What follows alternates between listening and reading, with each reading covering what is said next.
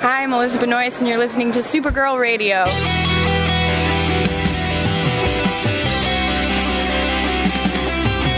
McGurk! I love typing. Not mess with my Google Docs, Meeksy. Supergirl Radio is going live every night of the week. How do you like it? Is becoming a human burrito a plus or a minus? I don't know. It does seem snug. I mean, they say you are what you eat. Kira.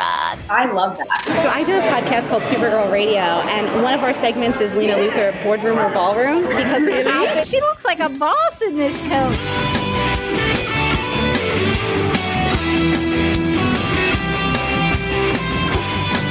Nasty Luthor like a different Luthor? It's not just Lena being mean? No. Helen Slater here. So fun to know that you're hosting a podcast called Supergirl Radio.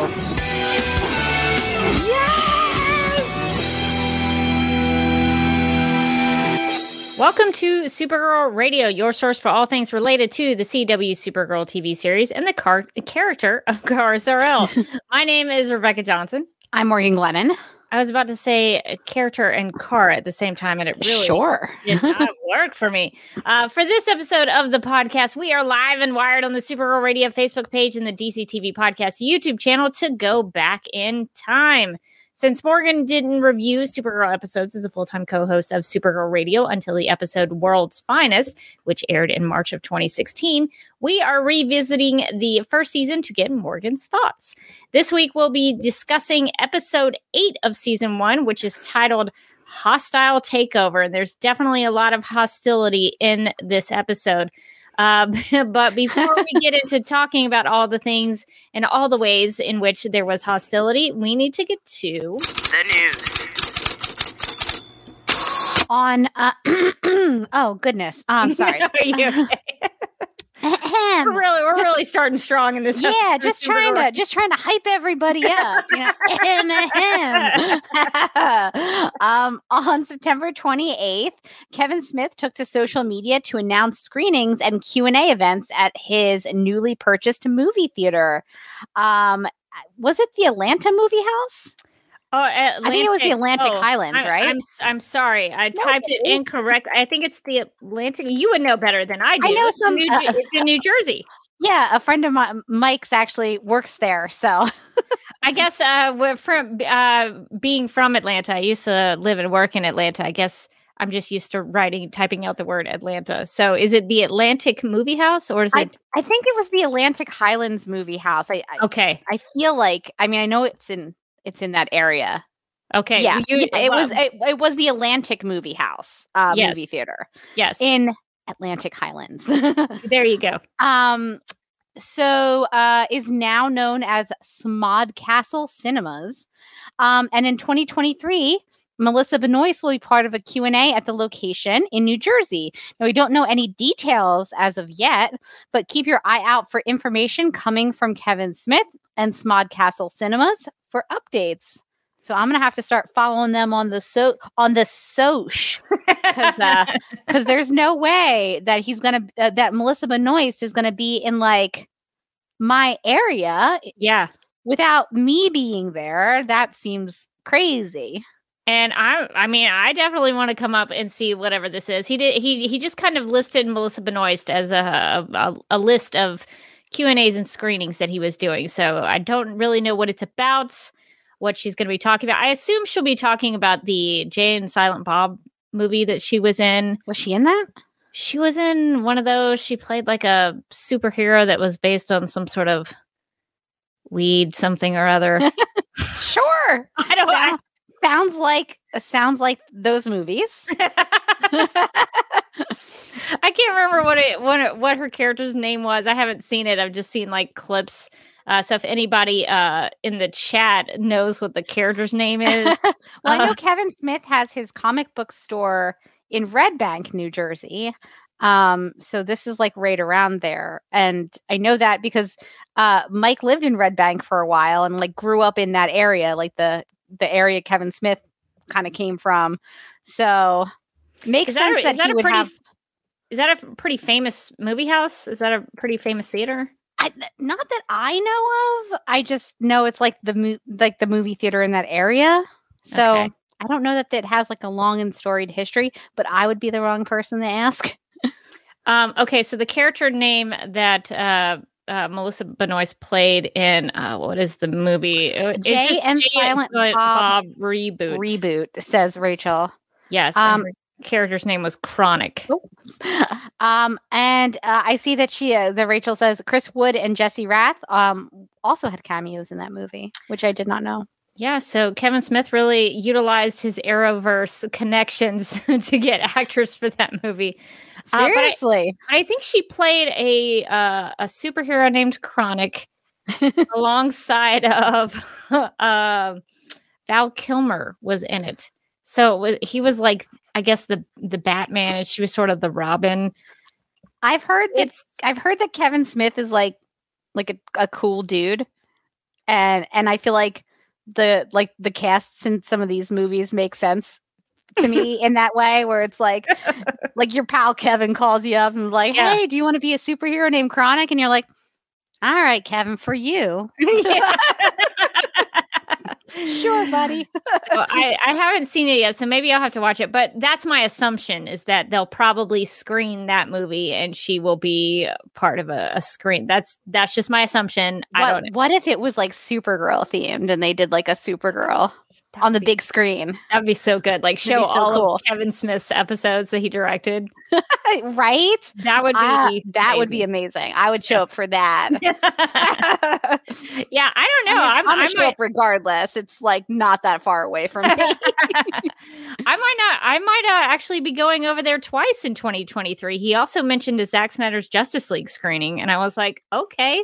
Well, I'll be seeing you a lot, Kevin Smith. I'll need to think of some like fun places for us to go and like the moments you're not in the movie theater. That's quite a substantial commitment, Zack Snyder's Justice League. So we'll have to keep our eye on that and see what the details are. That I mean, maybe it is Supergirl related. We don't know. We don't know. We'll have to just keep following him on the soch and see what he is planning, because it does like and subscribe.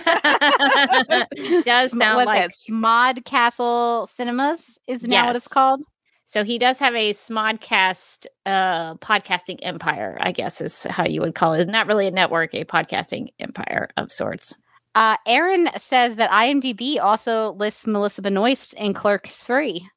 So really, he could just host a Melissa Benoist, Kevin Smith cameo movie. night. Yes. I have not seen Clerks 2 or 3. Just seen the one. Yeah, I've just seen the original. I feel like I liked the original for what it was, and the other ones look like the budget's too high almost. Like I'm like, I don't know.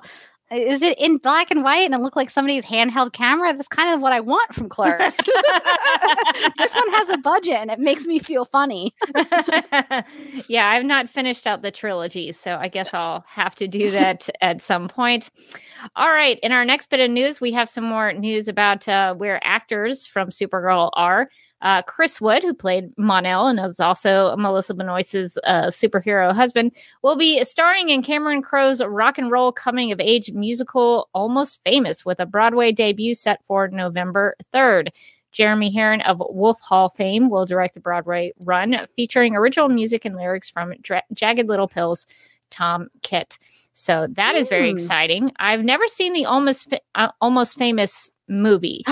Really? I think I would like it, but I've never watched it.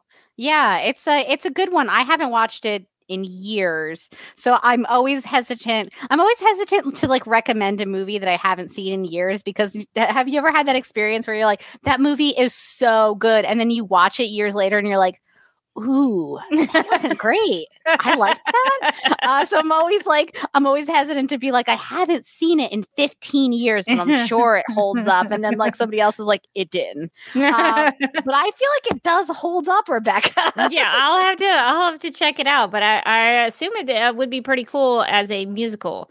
And Chris Wood, I think would do a pretty good job. It sounds like there's going to be, yes, it is going to have music in it. Is he going to be like is he going to be like the rock star, or is he going to be like the reporter who follows the rock star?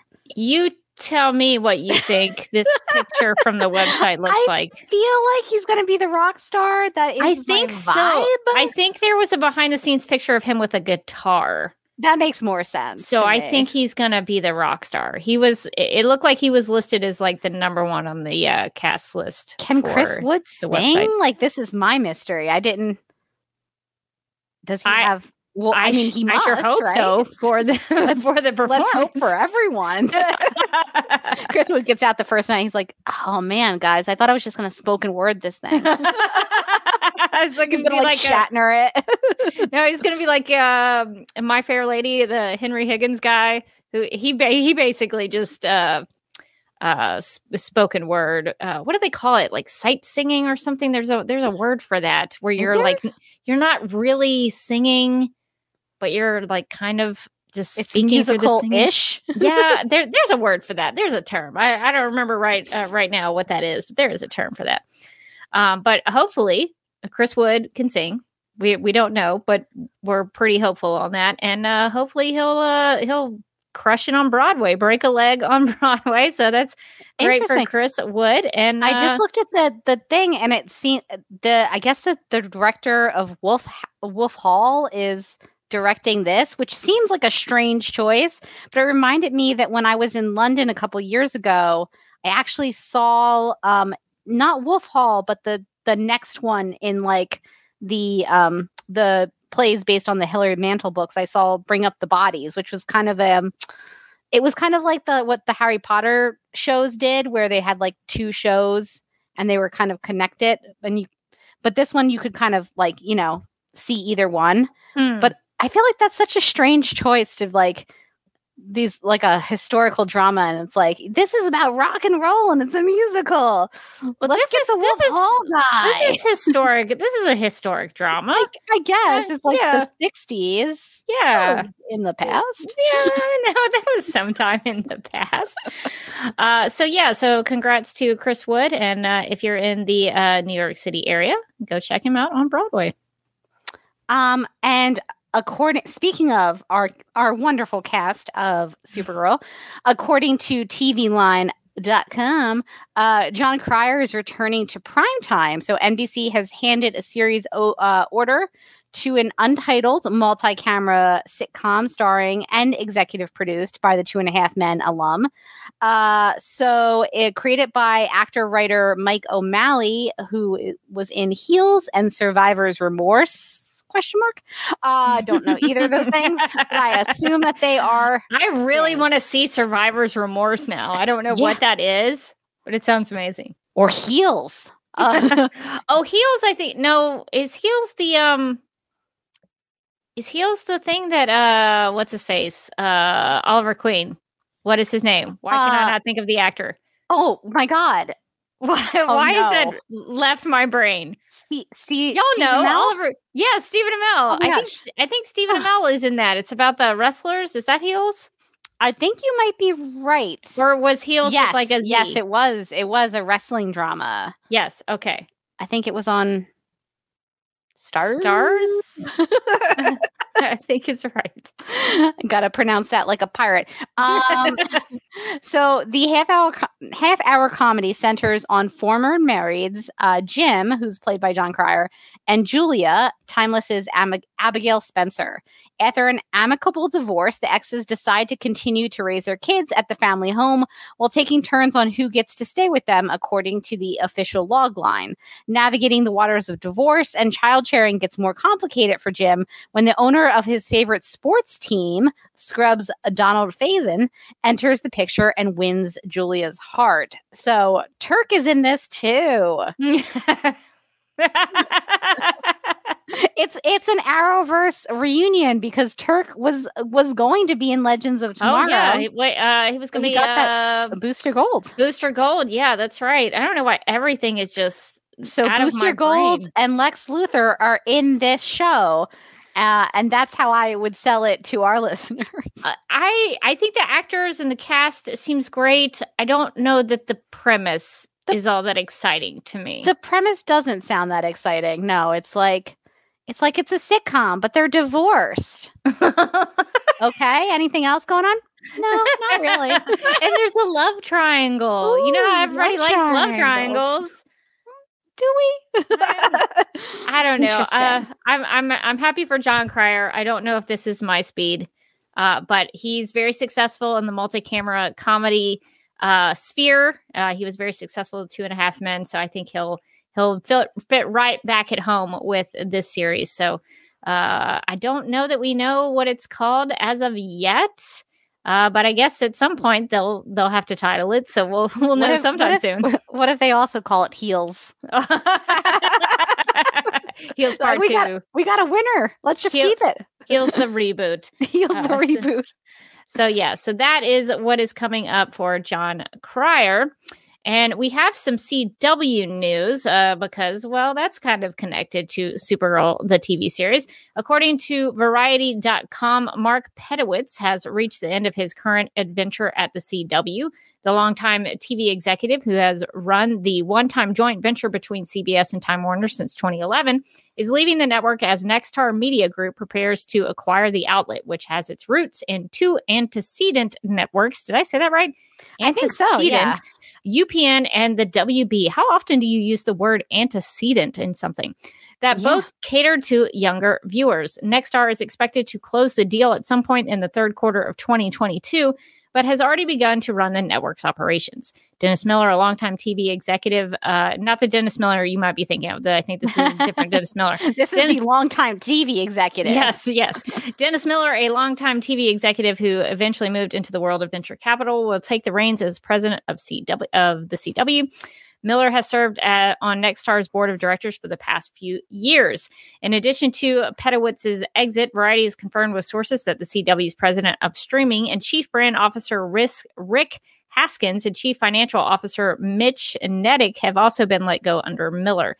Nexstar is expected to start orienting CW's operations towards the demands of its primary business, ownership of local stations. For years, CW thrived on a rich vein of revenue gained from the sale of streaming rights to Netflix, but Warner Brothers Discovery and Paramount are more concerned these days with deriving their own revenue from streaming subscriptions and advertising sold alongside broadband distributed programming. Don't look for Nexstar to change everything. The network's name, the C, that was for CBS, and the W for Warner, is likely to remain as the CW, at least for the time being, according to people familiar with the situation. A branding refresh would likely cost a significant amount, and the network's name is already embedded in cable guide listings and smart TV selections. Pedowitz is expected to revive his production company, Pine Street Entertainment, where he was involved in projects including The Crazy Ones, a comedy series starring Robin Williams and Sarah Michelle Gellar that aired on CBS. Wow, The Crazy Ones. I remember watching. I liked The Crazy Ones. I liked that show too. Yeah. Yeah, it was pretty good. So that was a short-lived series on that one. Yeah, it was good. So that's the big news out of the CW. Mark Pedowitz kind of oversaw a lot of the Arrowverse stuff that was going on in the past when the Arrowverse was in its prime and thriving. So it's interesting. There's still a lot of shakeups going around in the WB Discovery, Warner Brothers Discovery, whatever they call themselves. There's a lot of things still happening, and that includes the CW. So just wanted to make everyone aware of that in case you are interested in what was going on with the CW. Always something, never ending with the shakeups going on at Warner Brothers Discovery. But you know what? I'm interested in it. I think I'm curious to see where they take this, because it's a lot of moving and shaking going around. Yeah, I've been following it from afar, just going like, now what are they doing? The only thing I don't understand is why. What is Nexstar? I don't even know. I don't know. But they wanted those CBS, those CW affiliate stations. They wanted them real bad. Yeah, they didn't buy it for the the Arrowverse. Let's put it that way. They bought it for all those sweet affiliate stations. Nexstar is starting to make a name for itself. So keep an eye on Nexstar. Moving on up. All right. Well, that is it for our news section. So, Morgan, I think we need to hop in the, let's say we're going to hop in the Legion cruiser And we're going to go back in time to, I think, December 14th, 2015. I wore a sweater, not a Christmas sweater, but I feel like I'm in December mode. So we are going to hop back in time and go to December 2015 to talk about Hostile Takeover. Getting real dizzy with all this time traveling. I think I'm getting better at the recovery period. I think we're getting stronger every week that we travel back in time. All right. So here's the official description of Hostile Takeover. Quote, Kara goes toe-to-toe with Astra when her aunt challenges Kara's beliefs about her mother. Also, Kat is threatened with being removed as the CEO of Catco after a hacker exposes her private and damaging emails, unquote. So the one thing that they conveniently leave out of this, because it's a huge spoiler at the end of the episode, but this is the big episode in season 1. 8 episodes in, we get the reveal that Kat Grant has figured out that Kara Danvers is Supergirl. Morgan, is Kat Grant the smartest character in the Arrowverse? Definitely. She put that all together. She was like, like when Supergirl was out of commission, you had a broken arm, and then like when you were feeling better, Supergirl was better, and like she was like, take off your glasses, and Kara's like, no, not my glasses. My favorite is like when Kara like takes off her glasses and Kat's like, that right there is confirmation. And it's like you couldn't just mentally remove those frames. She didn't even really she didn't technically look like Supergirl when she took it off, though. Like, it would have made more sense if she didn't, because her hair was kind of up a little bit. So it'd make more sense if like she took them off and she had the, you know, the kind of the for lack of terms, like the princess curls like Supergirl had in season 1. Yeah. Then that would have made more sense, but I guess she figured it out. It would have been funny if Kat was like, take down your hair and take off your glasses, like she's all that style. My favorite is like the commitment to the bit, though. They're like, my God, she's beautiful now. She looks the same. She just doesn't have glasses on. But no, I love that Kat like put it together herself. Like, a lot of these things seem to be adding up, and I like that she's like, thanks, you like really saved me a bunch of times, and Kara's like, what? No, not me. Season 1 Kara is so bad at lying. It's really funny. Yeah, Kat does mention, I remember that time when Livewire attacked Catco and I sent you down the stairs, and then all of a sudden Supergirl showed up. Like, she even reached back into several episodes previous to this one. So Kat had figured it out, I think, but she needed confirmation. And I wonder, it seemed like she didn't like fully get the confirmation until after she realized that Kara had overheard Dirk Armstrong. Is that kind of how you put it together? Because at the beginning of the episode, she asked Kara, what planet are you from? And I don't know if that was her like probing Kara to see what she would do. But it seemed like the Dirk Armstrong bit of it was kind of the final piece of evidence that Kat needed. Yeah, I think it was. I don't know if she was trying to like needle her at the beginning, or if she just like that piece of information where Kara like slipped up and started saying she overheard him. Maybe that like made all the puzzle pieces like click in place for Kat, where like maybe occasionally she had like, it's weird that like Kara's out and Supergirl's here, and then Supergirl's here, you know, is out and Kara's here. But I think maybe being like, well, we were standing right next to each other, and how did she overhear him? He was across the room. I think that maybe like made all the puzzle pieces just like snap into place, and she was like, ha. Yeah, she was figuring that out. Hagelblass also says, plus the lipstick, Supergirl always has lipstick, even if Kara doesn't, or a different shade. So that is a thing to look for.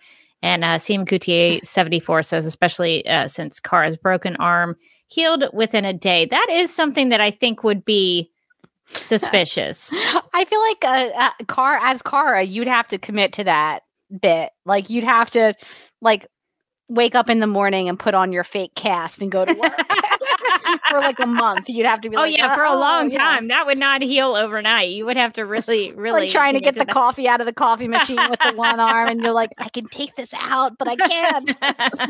I feel like they should have just continued that as a bit throughout the first season, that like episodes later she's still like putting on the cast while she's getting into the elevator.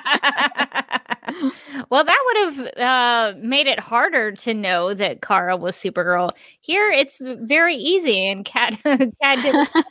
But this is going to be the first of many times that Kat is going to figure out somebody's superhero identity, which is a running joke throughout the series. She sort of calls it with Barry Allen. She knows immediately that James Olsen is Guardian because of she can see the slit in the mask. So she is going to be a superhero whisperer, I guess, as the series goes on. So that's a fun reveal. I was surprised when this was airing that they did that so early. Like that was shocking to me in the first run of the show that they allowed Kat, and this will be something for next time when what happens. In that they allowed her air quotes. Yes. So I say that with a certain choice of words. But here in this episode, I was surprised that they gave Kat the opportunity to be smart like that. Yeah, I really liked that. I mean, I think that normally on these kind of superhero shows, like sometimes like people do find their secret identities, but it's usually like seasons in. And what I really liked about the early season of Supergirl is like, in the pilot, we're going to tell like 95% of the characters and they're just going to know. And then like 8 episodes in, like another major character is just going to figure it out for herself. And then what, 5 seasons and for like the end of season 4, like Lena finally Lena's like, told. I think I've put the pieces together. She didn't even piece it together. Lex had to tell. That's true. My favorite thing is that like they really go on about how smart Lena is, and that she's like, essentially Lena is our little baby genius. And she could not put together a lot of obvious signs that Kara and Supergirl were the same person. But Kat is like, you were really mad that I called her Supergirl. Why is that? One could argue that Kara got better at lying as the years went by, but not that good. Let's all be honest. Kat was also good to pick up on those things. Like, let's be honest. Like, a lot of that was on Kara for lying. A little bit of that was on Lena. Come on, girl. You're so close. You're right there. Yeah. So that's the big reveal in this episode that Kat figures it out, and she sort of, I mean, not sort of, but she forces Kara to take those glasses off. She's like, we're just going to be here all day if you don't. I mean, we're just going to wait here on this balcony until you do it, essentially. So I appreciate that Kat wouldn't let up on it. And speaking of Kat, a lot of things happened to Kat Grant in this episode. For one, she is hacked. Her emails are hacked and distributed to other places. And for some reason, the Daily Planet is running some of these emails as if they are important, like Kat Grant asking Idris Elba out on a date and being rejected. Like, why did the Daily Planet think that was newsworthy? I just thought it was funny that like these emails are a big scandal, and no part of anything that they like read out about those emails seemed like that they would have become a newsworthy item. It's not like she was doing anything illegal or like immoral. She was just like spending a lot of money, which one would assume based on like the fact that she's like rich, that she does spend a lot of money, and like trying a little bit too hard to like befriend celebrities. It's like, I don't know, it's cringe, sure, but is it like, would it be dominating headlines and making a person have to step down as CEO? That seems a bit much. Like I had a couple of moments in this episode where I was like, I feel like we've left reality a little bit, like as I know it, where like somebody would be like, oh, she spent this much on a haircut. We got to get her out of the CEO spot. It's like, yeah, I expect those CEOs to be making like 100 times my salary. And I do hate that, but like, it's not going to get them un-CEO'd. Like, yeah. Especially because like when you think about stuff, like she's kind of modeled after, I feel like kind of like an Anna Wintour figure. And Anna Wintour had a whole book written about how she was the literal devil and that she was like the worst person to work for. And then they made a movie starring Meryl Streep. And she's still the editor-in-chief of Vogue. So I don't know how this was supposed to like shake up Kat significantly that she wanted to go on Undercover Boss. Like you gotta get better scandals than this. I understand that like the writing team was probably like, we want to do a scandal that could like maybe get her like kicked out, but we can't make her too unlikable. And so instead, all these scandals are literally like nothing. Yeah, the board wanted her to like take a sabbatical, and she was willing to throw it all the way on the stuff about Adam Foster. I think was a little even that was not that serious. Like, oh, she had a son that she doesn't see very often. Oh, that was scandalous. Well, what does that have to do with Catco? Yeah, the Daily Planet published. This is what they published about Kat. They published her real age, her that she has 3 personal shoppers on call at Barney's, that she got rejected by Idris Elba, that, like you said, the amount that she was spending on haircuts every month, her use of the corporate jet, which she owns, that she invested in Jekyll and Hyde the musical. Solid investing. I don't know what they're on about there. That she tried to audition for Undercover Boss. Yeah, those are not things I think actually. For me, it does the reverse. It's not like so much of a scandal or like she's cringeworthy. It's like that makes Kat way cooler. Like, you know, like she has a corporate jet. She did stuff on a dare because Anderson Cooper dared her. You know, there's things like that where like it's like she seems so much cooler because of those things. I don't know why the Daily Planet would think that was something worth talking about. And I did think it was funny. And also the idea that they were like running these as like big news stories where it's like there's nothing newsworthy in there. Is she like misappropriating funds? No. Then who cares? Like that would be on like a celebrity gossip or a tabloid, something that like would be in like Vulture with like a catty headline, and it would be like one article. And that's, I mean, I feel like it would be more like tabloid journalism that would run with that story. And I don't like, I can see like a reality in which that would be all over the place, but it certainly wouldn't be in a way that it's like, well, now she's got to step down. It's like Jekyll and Hyde the musical is a bridge too far. We gotta get her out of here. It's really ruining the reputation of Catco. Right? We're gonna take a hit with all the investors. What? Yeah, and I did think it was also funny. There were some digs at Lois Lane here, since there was a mention of the Daily Planet. Apparently, James also found that she had 317. I just want to repeat that number. Emails referring to Lois Lane as something that Kat would call to her face and worse. So even that wouldn't have been that interesting. And I did think it was funny that the one of the like the legal people that Kat talked to at Catco, she was like, she said something like, if you found out if you had Lois Lane's personal emails, would you publish those? And I was like, well, Lois probably had a lot more interesting personal emails given her relationship with Clark Kent.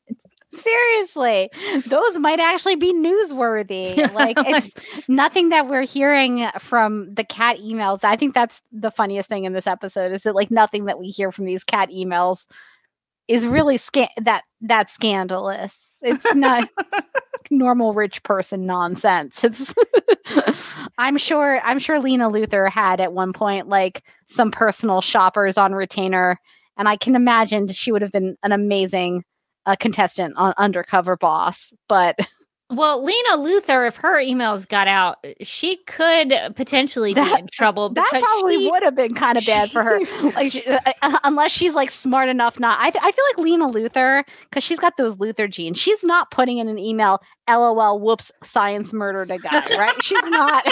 She's not putting that in writing. One hopes.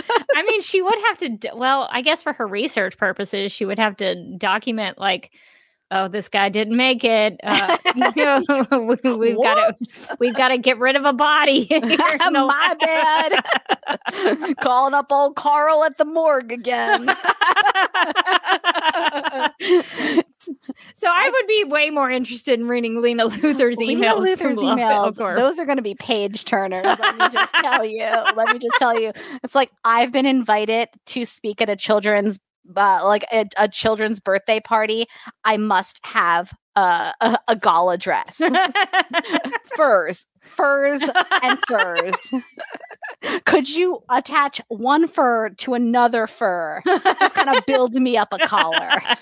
They're like, make me an animal. It's like, ma'am, you're just giving a speech at like career day at a school. And she's like, no, I'm going to chop her into this school. And they're like, man, that's incredibly wasteful. Yeah, I feel like the Lena Luthor emails would be incredible. The cat ones are very tame.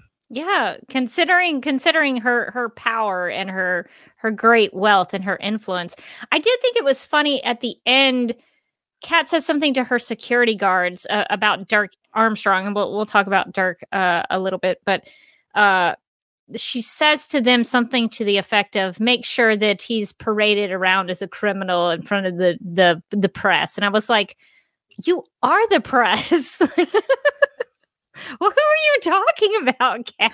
You are the media. Wasn't like one episode ago, she was like getting on TV and giving everybody a hope speech. Why doesn't she just attach that camera and be like, look at this Joker? And just train it on him. Yeah, that did make me laugh. That it was like, make sure the media sees him. So like, you? Or... Like, are you going to send a photographer down there? You guys, I mean, like a pretty prominent one works for you. Is he gonna follow them down there, or like James is just standing under there, like arms crossed, going like, "Look at that guy." And they're like, "James, you want to put on that camera? Get down there." He's like, "Nope, I'm already sort of transitioning into my next thing." Cameras are for suckers. I have a special one that I only bring out on special occasions, like when it gets run over. I was going to say, like when I'm going to throw it under a car. Yeah. So Cat Grant being hacked was basically the plot from a man named Dirk Armstrong who wanted to take over Catco, and Cat gets back at him for hacking her emails by hacking his emails. So Morgan, what did you think about all that? There's the super friends like Kara and James and Wen are all investigating all of these emails, and then Lucy is brought in as a legal consultant. So what did you think about them doing all of this to help Cat defeat Dirk Armstrong? I really liked them like all working together to try to get to the bottom of like what's going on with Dirk. And then like they do like a kind of a classic heist situation where like Car is the lookout and Wynn's directing James where to go. And James is like, oh, how do I plug a thing into a computer? Like, ooh, it was like a Zoolander situation where it's in the computer. James is going to be okay. And I really liked that kind of like the little heist that they figured out about halfway through the episode. I will say, I cannot believe that they actually paid the actress who plays Lucy for that one single scene where she had like 3 lines and they were like, "My name's Lucy Lane," and that was like most of it. And it's like, wow, that's. I don't know that I would have wasted my guest star allotment on that, but you do you, boo. Yeah, I appreciated that Lucy was there. She didn't really need to be. I wonder if maybe they had originally intended to have more Lucy in the episode, and then they were like, no time. Yeah, I think this will set up Lucy becoming closer to Cat Grant and working for Cat Grant because, she has like 3 jobs in season 1. So I think this is foreshadowing what is to come there. The one thing that I was confused about with the Super Friends investigating everything and helping Cat Grant defeat Dirk Armstrong and the foil to take control of Catco, the thing that I didn't understand is why couldn't Kara just speed read all the emails? Why did she need James and Wynn's help to read the emails? That's such an amazing question. She was like, "Oh no, I've got to read all these emails. Everybody take a pile." And I was like, "Wait, you're Supergirl." Girl, what if she just like wanted them to feel like they contributed? She's like, honestly, I've got a lot going on in kind of my personal life, and I don't care that much about this. But let's all get together as a team. You do a bunch of work I could do in 5 seconds, and you do a bunch of work I could do in 5 seconds, and I'm gonna sit over here and like really like chew on my problems. She's like, maybe she was just she's like, listen, I'm down. I can't be doing all this reading. They're like, but it would take you 2 minutes, and it's like, doesn't matter. It's going to take you about 5 hours. You should probably get to it. That's I didn't even think about the fact that she can speed read, and that does make it so much funnier. I think that they really wanted to have like an everyone's working together thing, but like sometimes Kara's powers really do get in the way of that, where you're like, why doesn't she just do it? That could have opened up more scenes for Lucy Lane. It could, yeah. There you go. Lucy Lane could have. I love Hagelvass in the comments says, Morgan, CBS money, not CW money, is how we got Lucy Lane for one single scene. True. Yeah, this was back in the days where CBS was really putting out that budget. I gotta admit, like watching this season, I just sometimes just think, wow, like the picture quality is so good. Like I can see people's freckles. CBS money was incredible. Yeah, it really, really was. And they were able to do these big fight scenes more so in season 1. We'll talk about some of those with the other Kryptonians in this episode. But Dirk Armstrong was the worst. He was kind of a scumbag. He did not succeed in taking over Cat's company. So good to see that, even if the investigation didn't really make a lot of sense to me, they came together and they helped Cat Grant defeat her foes. They really did. And it allowed Wynn and James to sort of work out their issues kind of broke down because Wynn was being, again, a little bit unpleasant in this one. And I was like, oh, I can't deal with this moping for too much longer. How many episodes did this last? And it turns out just this one, because at the end, James is like, bro, what's going on? And he's like, if you like her, just ask her out, which I appreciated. He was like, I have a girlfriend. She was just in the last scene. You'll recall she came in for legal advice. Like and when Wynn is a little bit like, how do I ask her out? She's Kara. It's like, all right, dude. It's just you ask. But I'm this isn't, I don't believe, the end of the sort of love triangle, love square, rhombus, whatever form it took, but it did. I feel like I didn't like Wynn being really unpleasant to everybody and just kind of moping and being kind of a jerk. So I appreciate it that he seems like at least he will go back to the Wynn that we know and love.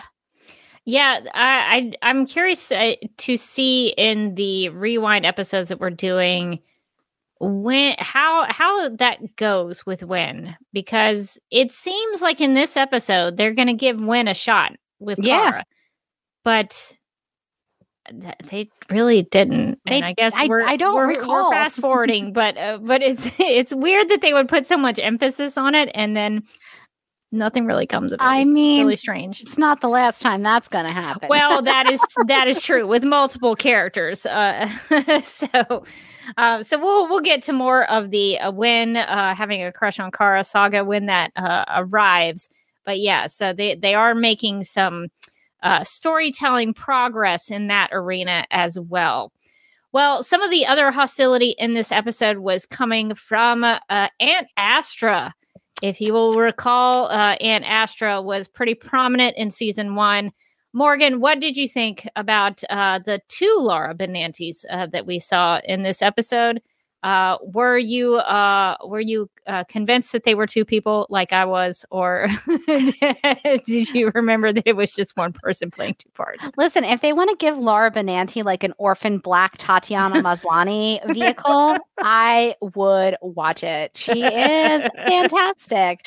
I always forget how much I liked Laura Benanti in this role. I thought she was so good. And yeah, I agree. I was like, when it was Astra, it was Astra. When it was Allura, it was Allura. And I did, like, when they were having an argument, I was like, yeah, these are 2 people having an argument, which, like, a lot of actors can't pull that off. And I think she did such a good job at that. Allura just like held herself differently and felt like a different person. And Astra, I know they had, Astra has the little streak in her hair and that's how you can tell. But I feel like I could have told just by the way that like the characters like interacted and held themselves. And I forgot how much I liked this storyline of having Astra be the villain in season 1, because it really does bring it back around to Kara. Like, the whole story is about Kara. She's the villain. And so that brings in a lot of emotional stuff for Kara. And in this episode in particular, I feel like we really got to see the bond that Kara and Astra had. And we get to really understand that, like when they have the signals. And I really liked the way that it kind of makes Kara question whether or not her mom was always the best person, that her mom, used her to lure her aunt out and used her connection with her aunt to sort of draw her in and get her arrested.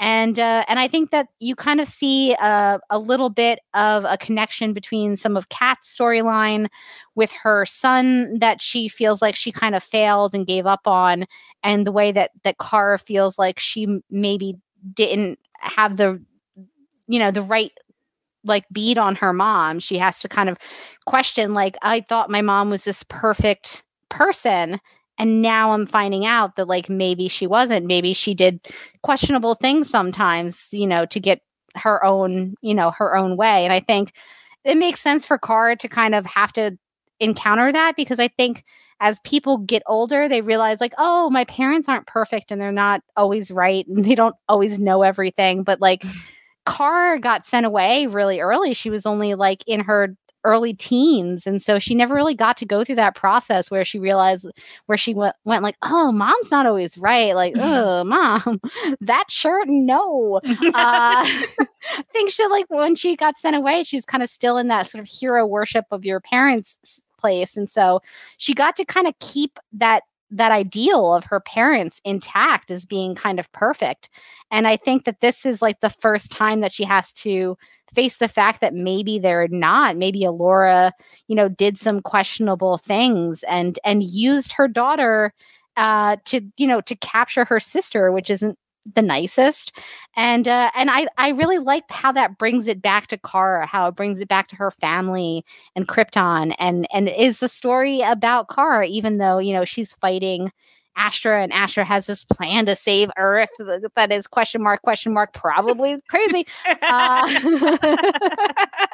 She's like, you want to get in on this? She's like, no, Astra, I don't think I do.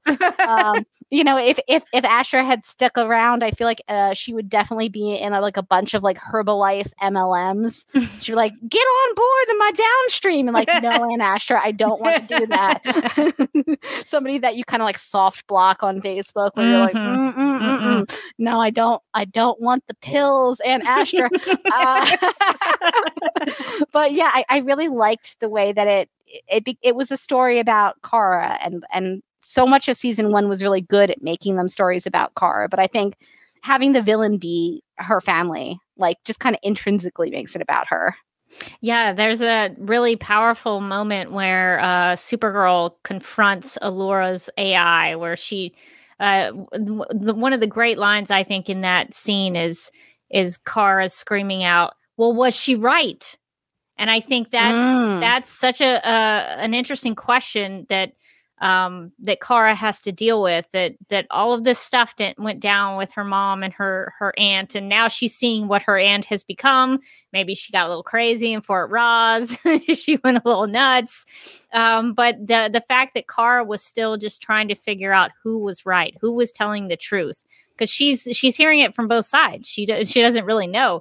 For me personally, I would maybe trust my mom more than like my crazy aunt who's attacked me several times. I think I would maybe tend to side with someone who has not physically tried to harm or kill me. But that's just me. So Kara, for some reason, is conflicted by this whole thing. But yeah, I really love that scene. Melissa is so good. That's one of the good scenes. One of the great scenes of Supergirl in general, the whole series, is that scene where Supergirl confronts her mom's AI and uses heat vision on her. Yeah, that was one of my favorite scenes in this episode. And I think now that I'm thinking about it, I think anytime you allow Melissa to just like go there emotionally, it's always going to be something great is going to come as a result. And that scene like really hit me in the heart. Yeah, she was like, she has all these questions. She wants to have a conversation with her mom, and there's her mom, and she can see her, and it's a robot who cannot answer because the programming says no. I guess Allura, when she was like putting in and was like, oh, do I want to have an answer for like, should we been more aggressive with the whole planet blowing up thing? No. Shut it down. No comment. No, Do not respond. no comment. No comment, essentially, is what the AI tells her. I thought that was such a good scene, and Melissa did such a great job. And I love that Alex was in that scene too, and kind of brought her back from the edge and was like, I'm here for you. And I really love the sister connection in like the early days too, kind of setting up how important they are to each other. Yeah, there's it's all about Kara's family, and Alex is part of Kara's her Earth adoptive family. What I think is interesting about this episode that I've never really put together before is, and I think the reason I haven't is because I was under the impression that Astra was killed off because Laura Benanti either, I can't remember at this time if she was going back to Broadway or she had a daughter. She'd had a baby. I think she had just had a baby. Yeah. So I think there was definitely something that caused her to leave. But what I thought was interesting about this episode is it seems like they set it up for her to leave in this episode, because Alex has a conversation with Kara about, are you ready to, are you capable of killing Astra? Because you may have to do that. And I was like, oh, I know what's coming later down in the season. It's very telling that Alex asks her that question because, spoiler alert, Alex kills Astra. So they did do a good job of foreshadowing here. So that's actually kind of blowing my mind right now, is that they've set this up in episode 8 that Alex will then later on in the season be the one who does step up and have to kill Astra. So I don't know. I was like, oh, I did not realize that was embedded in the story so early. So that was so cool to see. I see a comment from Hegelblast who says, Benanti was scheduled to do a play in New York City during spring 2016 and would have been unable to film the rest of the season. Yeah, I couldn't remember if it was the career thing or if she had, because at some point she did take a break, I think, to spend some time with her family. So couldn't remember the exact schedules there. Yeah, but Astra is really busy in this episode, kind of running around doing things. What are your thoughts on Non at this point? Astra's husband, Non. Yeah, Non just kind of seems to be around, right? Like he's like, I'm a scary dude. She's like, stand down, sir. And he's like, okay. He's definitely more like bloodthirsty than she is. She's like, he's the one who's really pushing her. Like, you got to kill your niece. And she's like, I mean, we can get her to join us. And he's like, or murder. But he has like a presence on the show. I don't know. There's just something not that compelling so far about Non. Like, I guess he is kind of scarier than her because he doesn't have that emotional connection to Supergirl like Astra does. So he's not going to hesitate when they're fighting, but at the same token, he also doesn't have that connection to Supergirl. So I'm not that excited for Non scenes, to be honest. I'm like, okay, and like Non's here. And then, he does roll deep with all of his friends when he attacks the Maxwell Lords. Yeah, Maxwell Lords can I just launch a train? These stupid Kryptonians keep messing with me. I'm so sick of this. Let me live. So Non is a little more aggressive. He tells Astra, if you die, she dies. So that's also a little bit of foreshadowing. They really laid it on thick about Astra's eventual death. Seriously. In this episode. So that's why Non gets a little aggressive towards the end of the season. But yeah, Non is trying to take things his own direction by the end of it. So there's a lot of Kryptonians flying around in this episode. We went from one Kryptonian in, I guess 2 Kryptonians in episode 1, including Superman, to now having a lot of Kryptonians flying around. Well, Morgan, is there anything that we did not talk about in regards to this episode that you wanted to discuss? Did we leave anything out? I think we covered most of it. I think that was most of the episode. I really enjoyed this one, though. I think that they really did a good job on keeping like the Cat storyline moving, keeping the Astra storyline moving. They were both kind of like equally as exciting and kind of like grabbing you. And so I think that this was another good one. It's like season 1 was really just the hits. The hits keep coming. Season 1 is pretty great. We'll have to discuss the next episode. That episode made me like the maddest until throwing the Hope Totem into the sun. Blood Bonds was the most mad I'd ever been at the show.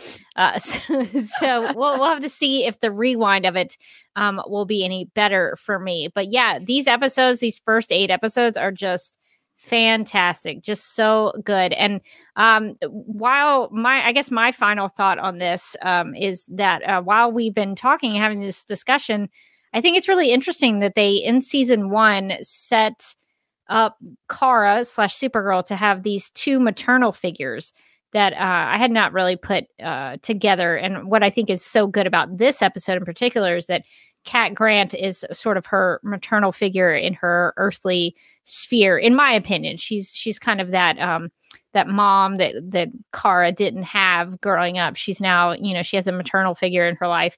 And then Astra is this other maternal figure because she looks just like her mother, Allura.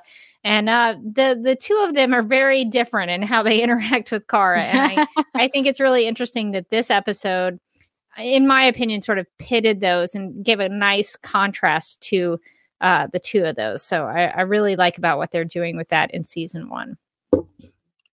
Okay.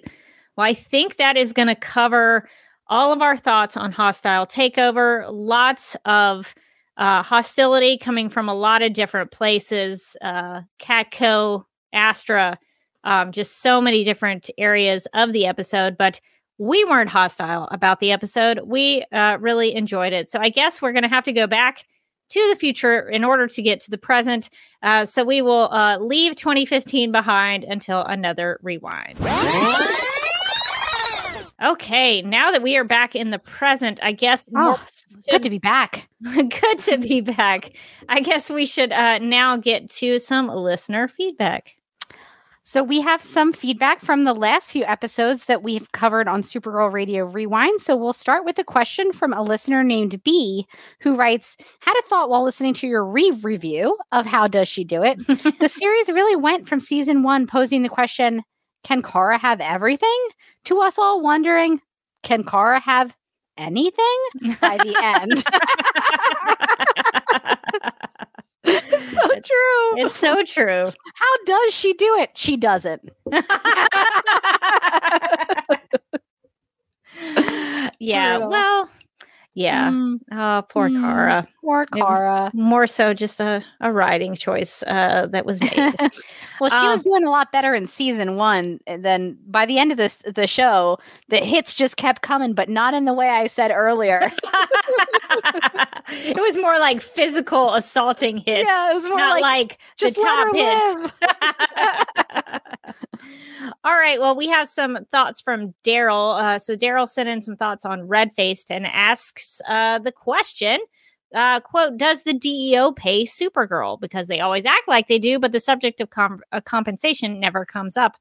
And Daryl also says no one is appreciating what Kara did in saving those kids. That guy had it coming. I believe that was the time that she saved the kids from the bus. They were in the bus. Oh, yeah. She broke his arm. I think that's the guy. I think so. Yeah. Daryl goes on to say it's a little hard to get invested in James's relationship with Lucy since they're obviously building up to James and Kara right now. In Red Face, they probably are, but it's interesting, kind of reading this after Hostile Takeover because it seems like at this point they're trying to build Kara and Wen for some reason.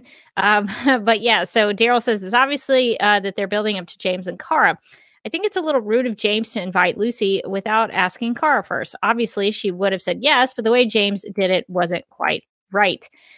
James doesn't really have the boundaries thing worked out with Kara and Lucy in season 1. Daryl also says it's far easier to get invested in Kat's relationship with her mother, even though we never see her again. Yeah, don't get too invested in Kat's relationship with her mother, because that will not be revisited. So Daryl also says, much like Kat, I also think Kara's apologizing too much, especially since she's not wrong in getting angry at Kat.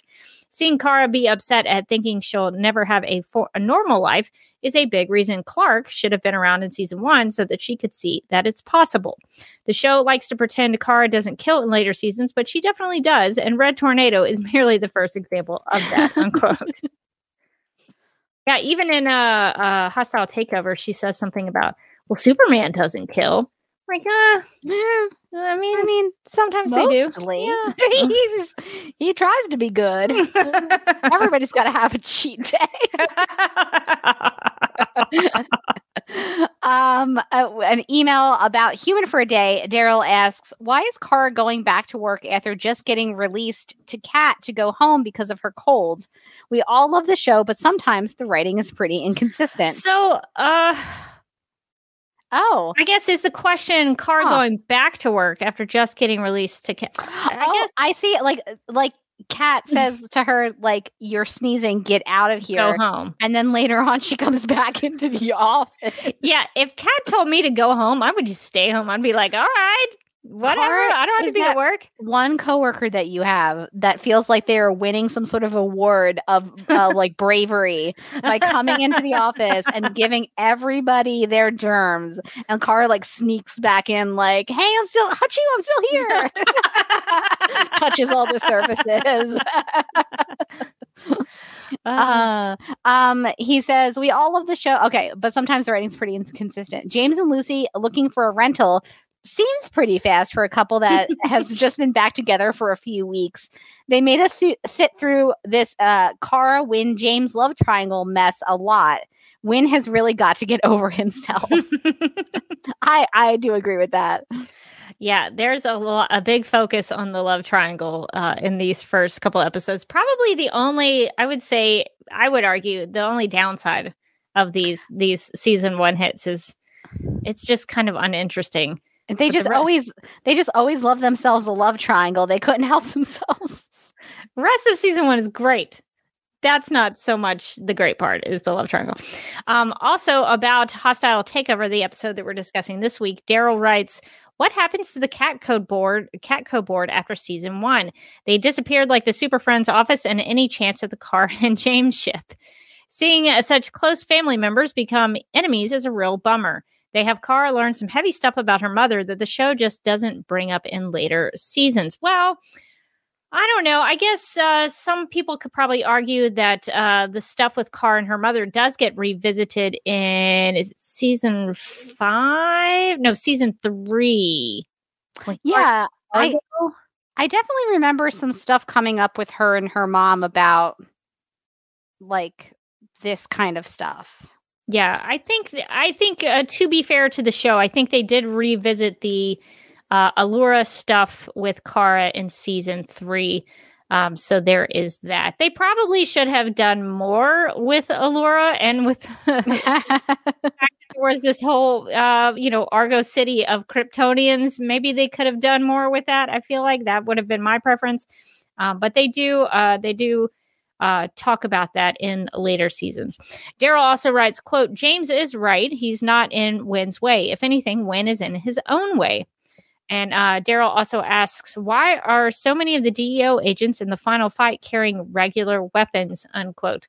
Well, the DEO did that a lot. They would take just regular weapons to fight aliens. But I assume that the weapons maybe not were regular. Maybe they did have some sort of souped up bullets or something like that. So I would assume that maybe the DEO agents are carrying some heavier artillery.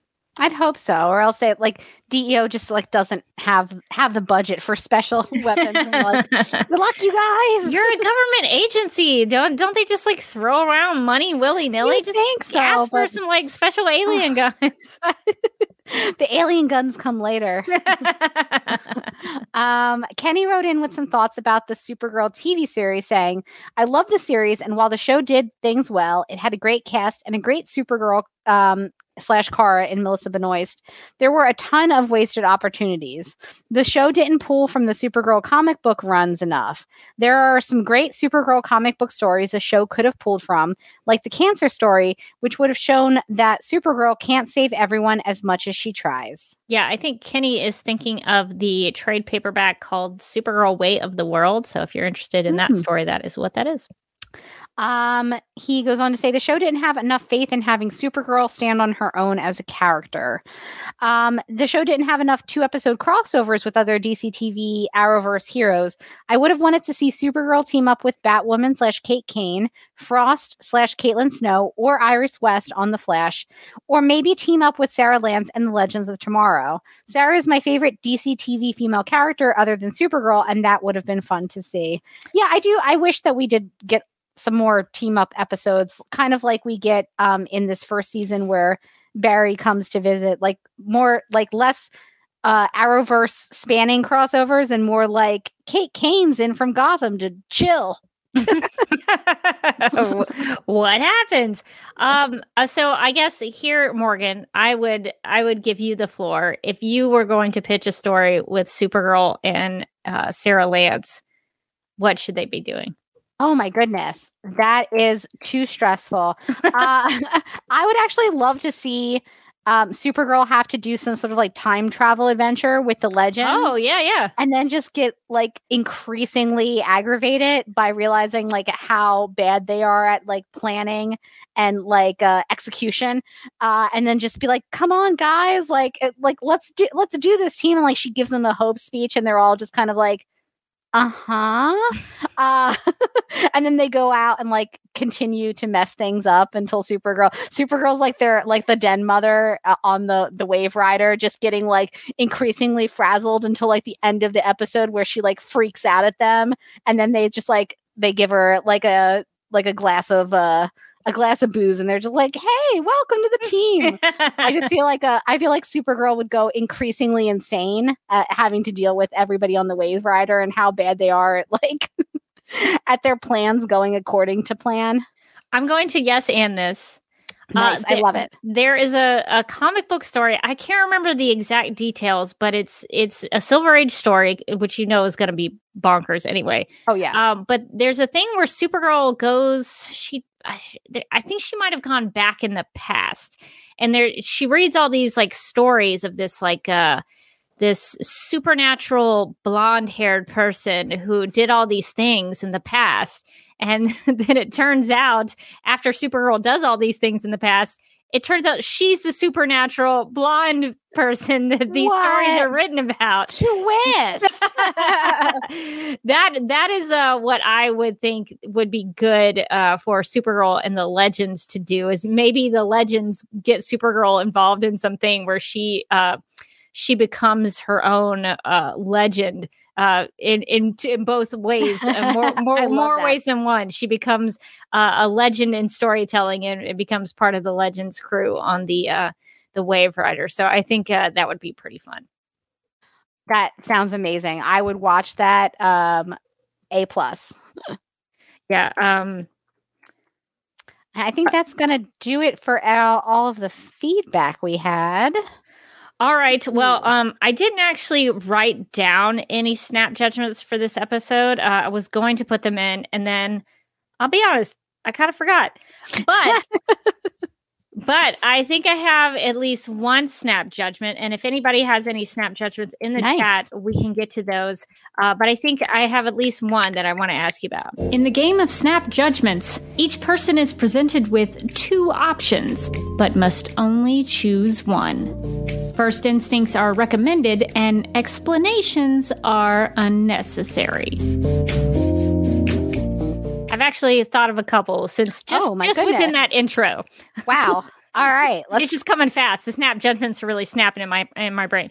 Okay. So if you had to pick between which of these characters you wanted to hang out with, which Laura Benanti would you want to hang out with? Allura or Astra? Ooh. It's going to be Astra. She just seems like more fun. She just seems like she's gonna like hang out and chill, and like maybe you guys can like, you know, go out and like go see a concert or something. Allura is gonna be like, really? Is that what you're doing on a school night? Allura, I think is probably like a great person to give you like reasonable life advice and like maybe like financial advice or something. But I don't think that she's gonna be like the most fun hang. Yeah, I think I would probably pick Astra as well. Allura is an adjudicator. She's a legal mind. She's going to tell you all the ways in which you are going to go to prison, probably. So I don't think Allura would be as fun to hang out with.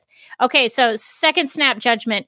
If you were a part of the Super Friends going on their little mission in Hostile Takeover, would you want to be the lookout? Or would you want to be the James who has to go and put the stressful little thing in the computer?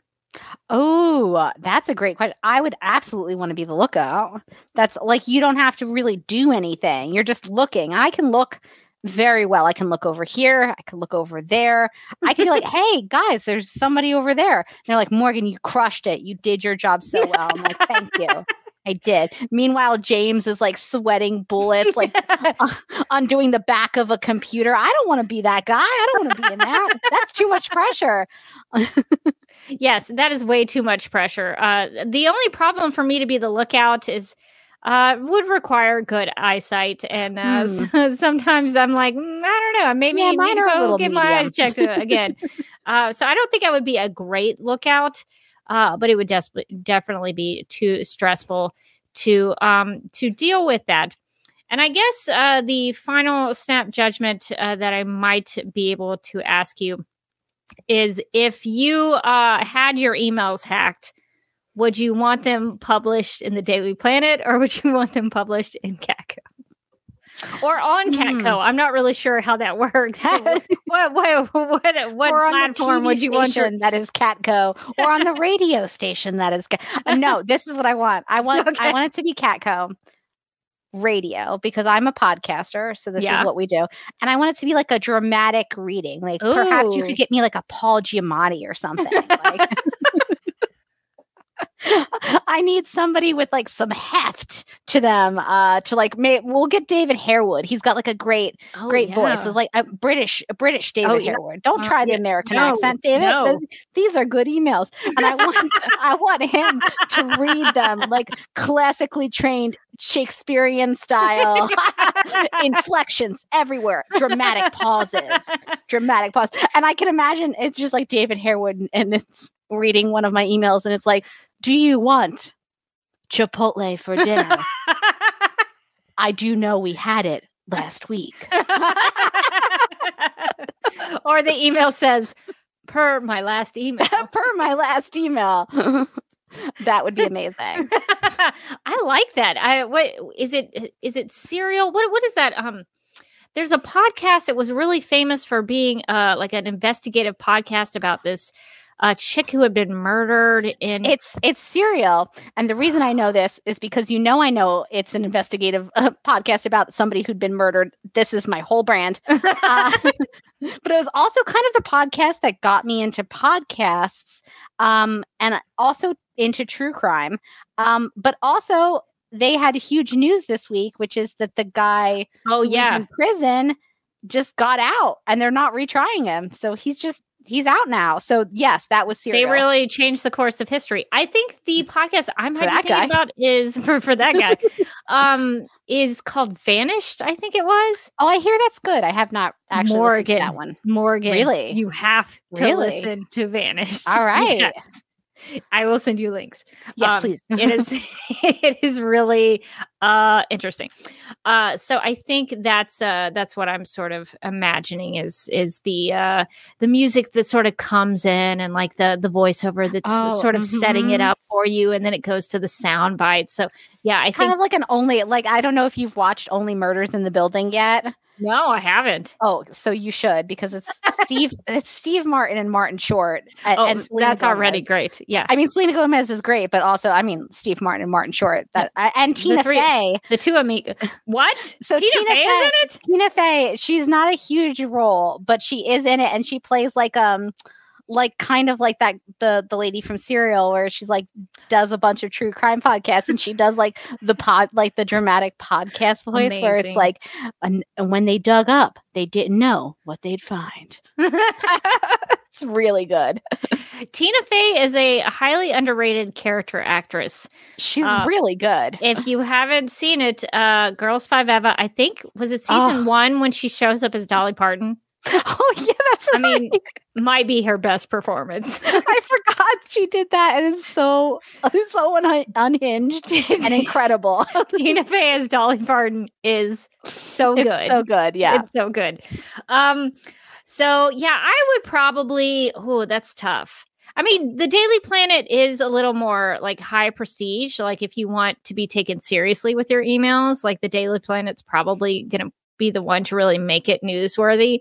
But I think Catco would be a lot more fun. I think they'd have a lot more fun with whatever I was talking about. I don't know. I'm trying to think of what do I email?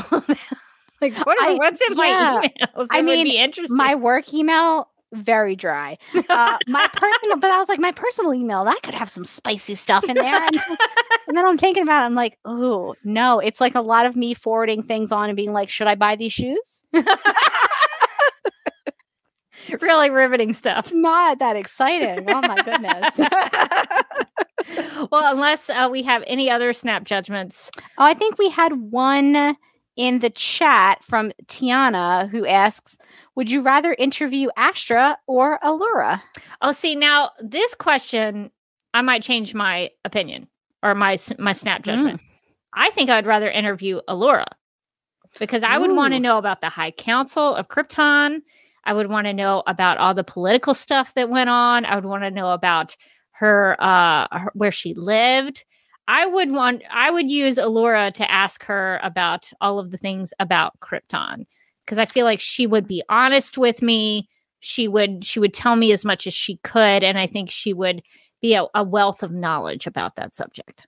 Yeah, I kind of agree with you. I think Astra is going to be cool to hang out with. Astra is going to know like a good bar to go to that's like oh my god, there's a rooftop. Astra, so crazy. And we're gonna have a great night. But if I'm like interviewing somebody, I'm like trying to get into like the nitty gritty, I feel like Allura is gonna be the more interesting person. Like you said, like she knows all about Krypton, like the Krypton society. Astra's too busy doing other stuff, too busy doing like blowing stuff up. Yeah. I don't think that's going to be as interesting as like, the High Council stuff and like, hey, maybe you shouldn't have like blown up the planet so much. Like, did you try to stop him from doing that? I feel like you could get some hard-hitting questions on Allura. Allura would also have sweet stories of Kara as a young girl. So that would be fun. I'm just hitting all kinds of buttons. I'm sorry. Yeah, me too. this is why I should always use my mouse when we do these live streams, because it's very different. But yeah, I think Allura would have lots more to talk about, so that's why I would pick that. Well, thank you for everyone who played Snap Judgments and sent them in, and Morgan for playing the ones off the top of my head. Very, very fun. No judgments on your Snap Judgments. Okay, Hagelblast in the chat says it has a request for a full cast audio drama of Morgan's emails and the replies. We could make that happen. We could get Amy involved. I could get Bill Meeks in this. We could get Andy from the Flash podcast. We could do that. Will you pick up dinner on your way home? It's like, no time tonight. Let's get pizza. It's going to be really riveting stuff, you guys. Most of it relies around, what are we eating for dinner tonight? Should we go to the grocery store or get takeout? That is so funny. Well, maybe if we don't have any content for Supergirl Radio episode, maybe we shall do that. All right. Well, I think that is going to do it for this episode of Supergirl Radio and our Supergirl Radio Rewind. And now we need to get to some Supergirl Radio and DC TV Podcast network plugs. If you would like to contact Supergirl Radio, you can post a comment on our website at supergirlradio.com. You can email us at supergirlradio@gmail.com. If you'd like to leave us a voicemail, you can call us at 678-718-7252. You can like us on Facebook and follow us on Twitter and Instagram, all at Supergirl Radio. You can listen to us on Apple Podcasts, Stitcher, iHeartRadio, Google Podcasts, Radio Public, Podchaser, and Spotify, where we also have a Spotify playlist that includes music featured on and inspired by the CW Supergirl TV series. We are listed on DC's fan page, which you can find at dccomics.com/DC-fans. If you like what we do, we encourage you to give us a rating and write us a review on Apple Podcasts. If you enjoy our Supergirl Radio live streams, make sure to subscribe to the DC TV Podcast YouTube channel and hit that notification bell to get notified when we go live and wired. DC TV Podcast also has a TeePublic store, so if you're in need of new DC TV related t-shirts, tank tops, sweatshirts, onesies, mugs, notebooks, pillows, or stickers, go to supergirlradio.com and click on the TeePublic store link at the top of the page. Supergirl Radio is part of the DC TV Podcast Network, so if you also like The Flash, Legends of Tomorrow, Black Lightning, Titans, Doom Patrol, Batwoman, Stargirl, Superman and Lois, and the upcoming Green Lantern, Justice League Dark, and Strange Adventures shows, and DC TV After Dark, you can subscribe to the DC TV Podcast Mega Feed on Apple Podcasts. Follow at DC TV Podcasts on Twitter, and like DC TV Podcasts on Facebook, or else. This has been a message from Hope, inhabiting the Flash vessel, also known as New Rachel. And since this episode had a lot of Catco in it, we have Catco designs that we would like to suggest. Yeah, so we've got some Catco designs in the DC TV Podcast TeePublic store. So we've got some Catco Worldwide Media merch, as well as some Keep Calm and Chop Chop. That is Cat Grant's catchphrase in the show. I don't think a lot of characters had catchphrases on Supergirl, but Cat Grant surely did. So she had a phrase that we can put on a mug for you if you would like to get it from the TeePublic store. And since we took a few weeks off from being able to promote the new DC TV podcast plugs contest, we are going to extend it for a few more weeks until October 31st, 2022. So if you'd like to help us promote the podcast of the DC TV Podcast Network on Supergirl Radio, because we need some new plugs. They are currently out of date, very out of date. So we need some new ones. And Morgan doesn't want to have to do them because I'd probably make her do them. So if you would like to help Morgan not have to do those, you have until October 31st at 11:59 p.m. exactly. No later, 11:59 p.m.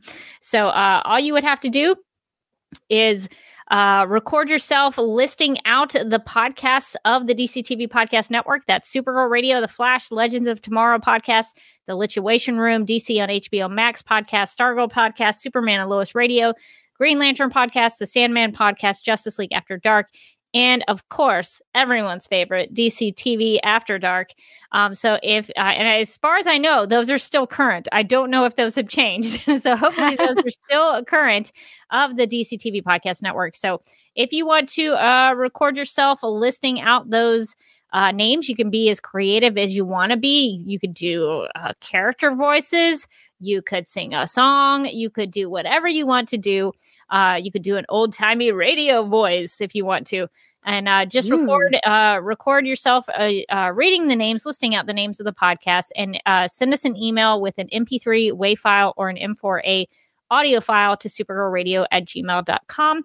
And if you do that and we like what you do, you'll be featured on Supergirl Radio, and you will be our new podcast plug section.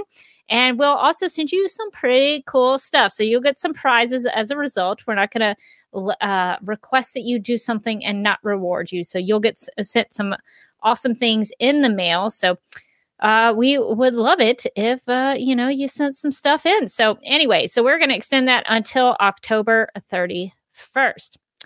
And we would like to thank our Legion of Super sponsors for contributing and supporting Supergirl Radio through the Patreon. And those people are Michael, Sam, Anne-Marie, Yvonne, Nicola, Leslie, Abby, Irmgard, Miriam, Nicole, Lizeth, Faith, Brian, Ethan, and Danny. And if you would like to become a Legion of Super sponsor, you can go to patreon.com/Supergirl Radio, and we have 4 monthly levels for you to choose from. So we appreciate everybody's support and helping us out with things with Supergirl Radio. So thank you to our Legion of Super sponsors. All right. I've given myself a lot of things to read. You really have. I should have made Morgan do the DC TV plugs section. So next time. But if you live and learn, if you want to keep up with me, you can find me on Instagram at The Derby Kid. And I have a YouTube channel that you can find at youtube.com/duckmilkprod, where I will be live streaming on Sunday evenings at 9 p.m. Eastern and reading through Batman v Superman Dawn of Justice reviews written by the top critics of Rotten Tomatoes. It is a project of mine that I'm working on. I am probably pretty close to finished, but I still got a few to left to go through. So it's been very enlightening and eye-opening, and it opens up a conversation about art criticism and how we talk about film. So if you're interested in that, I do that on Sunday nights at 9 p.m. Eastern. Usually this month has been a little chaotic, so I'm trying to be more consistent about those. But you'll be able to see on the YouTube channel when I've scheduled the live streams. So that is how you'll know when I'll go live. Nice. And you can find me on Twitter and Instagram. I'm at Mojotastic. You can also find me as the co-host on DC TV After Dark, where we just recorded last week another episode, which should be coming out very soon. So subscribe to the feed for that.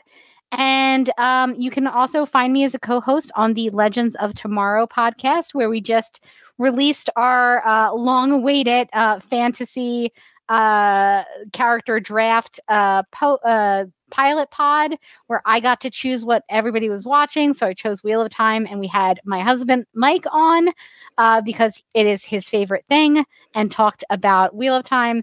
And now we are coming up on spooky season, so we are doing our annual spooky swap. So I believe we are watching the original Halloween this week. So if you have thoughts about Michael Myers and the original Halloween and Jamie Lee Curtis, you can go ahead and tweet us at legends_podcast, or send those to the legendspodcast@gmail.com, and we'll read them on the podcast. Amazing. Spooky season, y'all. Yeah, I'm about to get into this spooky season, trying to get more into Halloween season, trying to, do all the fun things around town. And I need to do more into watching the spooky stuff. The older I get, the more I realize that I'm more aware of my mortality. So when I watch horror movies and scary movies, it sometimes sinks in. about, mortality when I watch them. So I've kind of over in my old age, I'm starting to realize that I can't handle horror movies like I did when I was in high school. I used to love horror movies. So I need to get back into them and see if I still can get over them.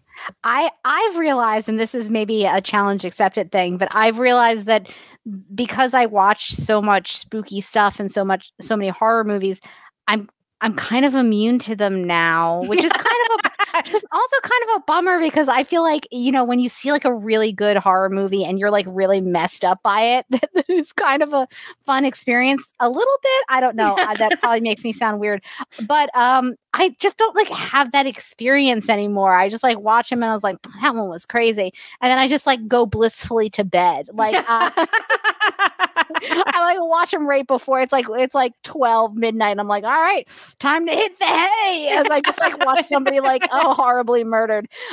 So I don't know. I feel like the more you watch them, the more desensitized you get to them, which I feel like is totally the case because when Mike and I first started dating, he like didn't watch horror movies at all and was like messed up when we watched when I made him watch The Conjuring, and now he's like, spooky season.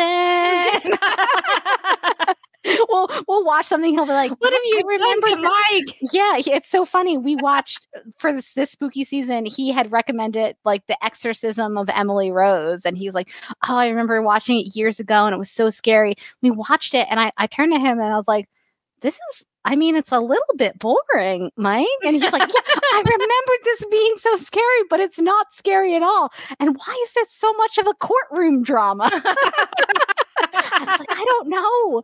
I object. So the point is, you can get over your fears by just like continuing to watch more and more scary movies. Yeah, I'm kind of a chicken. When I watched The Ring for the first time when it came out, that one messed me up. I was rough for like a good day. I had trouble sleeping that night. So there are some movies that I'm still like, yeah, I don't have any desire to rewatch that.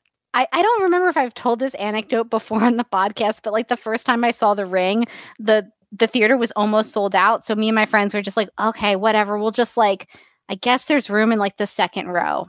No, we're in the first or the second row, and I cannot recommend anything less than being in the first row of a horror movie. When that little girl crawled out of the screen, it was like she was crawling right at me. No. I didn't need 3D for The Ring because I lived it. To this day, I'm like, The Ring is one of the scariest movies of all time. People are like, I mean, it's scary. It's not that scary. It's like, well, you didn't see it the way I did. Yeah. I'm gonna try to revisit some things, maybe some old classic horror. I am going to go see a silent film of the Phantom of the Opera, I think. So that should be fun. So I'll report back about that experience. Never seen a silent film in its proper setting before in an actual theater. That sounds fun. I'm excited about that. That's how I'm spending my spooky season. So that will be a lot of fun. So I don't know if there are any, before we wrap up, are there any horror movies that have Supergirl cast members in them? I don't know. I feel like this is a good throw out to our listeners because I feel like they're better at knowing what the cast is in than I am. But if anybody in the Supergirl cast is in something spooky, we could spooky season it up. We could do that. I don't know. We always do the Christmas movies, and Halloween is like Christmas in some ways. And that I love it. So yeah, we'll have to investigate that, see if there are any good Halloween spooky horror movies starring Supergirl cast members. Well, until we figure that out, I guess we should wrap up this episode of Supergirl Radio. So thanks to everybody who came and hung out with us in the live chat. But this is going to do it for this episode of Supergirl Radio. But until next time, I'm still Rebecca Johnson. And I'm still Morgan Glennon. And thanks for joining us for Supergirl Radio Rewind.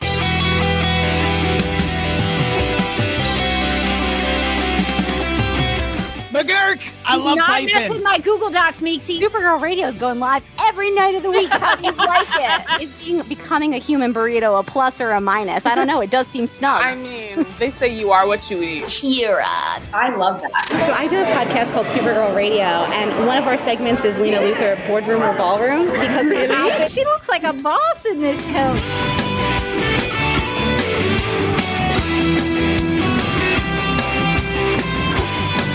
Nasty Luthor like a different Luthor? It's not just Lena being mean? No. Helen Slater here. So fun to know that you're hosting a podcast called Supergirl Radio. Yeah.